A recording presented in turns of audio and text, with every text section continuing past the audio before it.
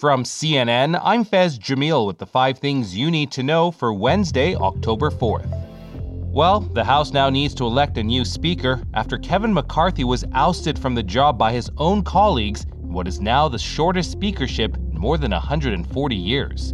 McCarthy says he won't be putting himself forward again. And there's no clear alternative right now, but a source says House Majority Leader Steve Scalise has started reaching out to members about a potential speakership bid.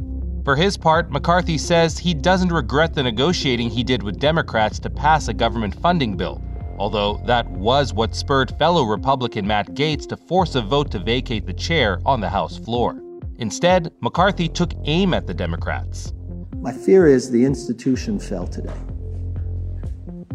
because you can't do the job if 8 people, you have 94% or 96% of your entire conference, but 8 people can partner with the whole other side.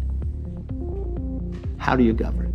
But McCarthy says his ousting had nothing to do with bills a group of Republicans opposed. You all know Matt Gaetz. You know it was personal. It had nothing to do about spending.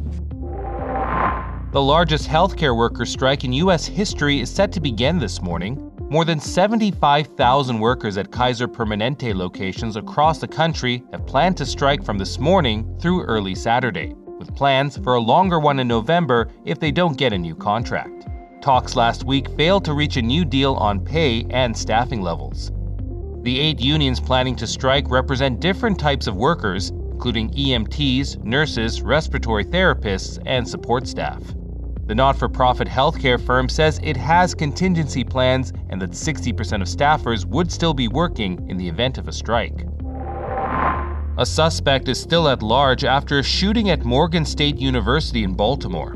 Officials say 5 people were shot last night after campus police reported hearing gunshots shortly before 9:30 p.m. local time. They responded to find multiple gunshot victims and shattered windows. Police say the victims, 4 men and a woman aged between 18 and 22, were taken to a hospital with non-life-threatening injuries.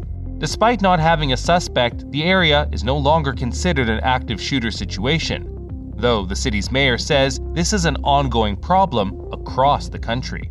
There are things that can be done, particularly at the level of Congress, that could help stop the next shooting on a campus, at a church, at a supermarket from happening. And when is enough going to be enough? Western militaries are running out of ammunition to give to Ukraine. That's the warning from NATO and British officials who are urging the bloc's members to ramp up production.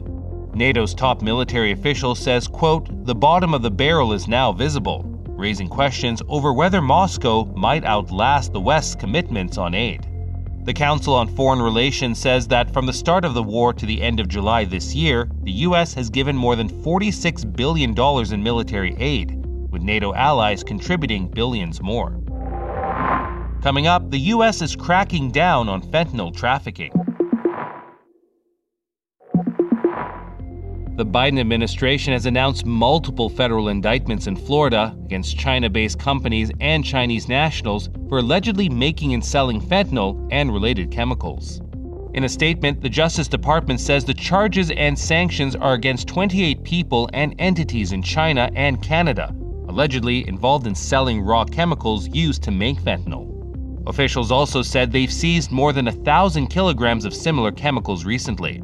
The charges announced Tuesday are the latest step in the U.S. government's years-long push to trace manufacturing equipment and crypto payments to stem the rampant importation of fentanyl, which kills tens of thousands of Americans every year.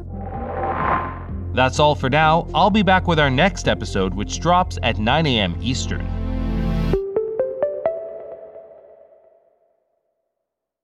Over 37,000 companies have already made the move to NetSuite. Backed by popular demand, NetSuite has extended its one-of-a-kind flexible financing program for a few more weeks. Head to netsuite.com/briefing. netsuite.com/briefing.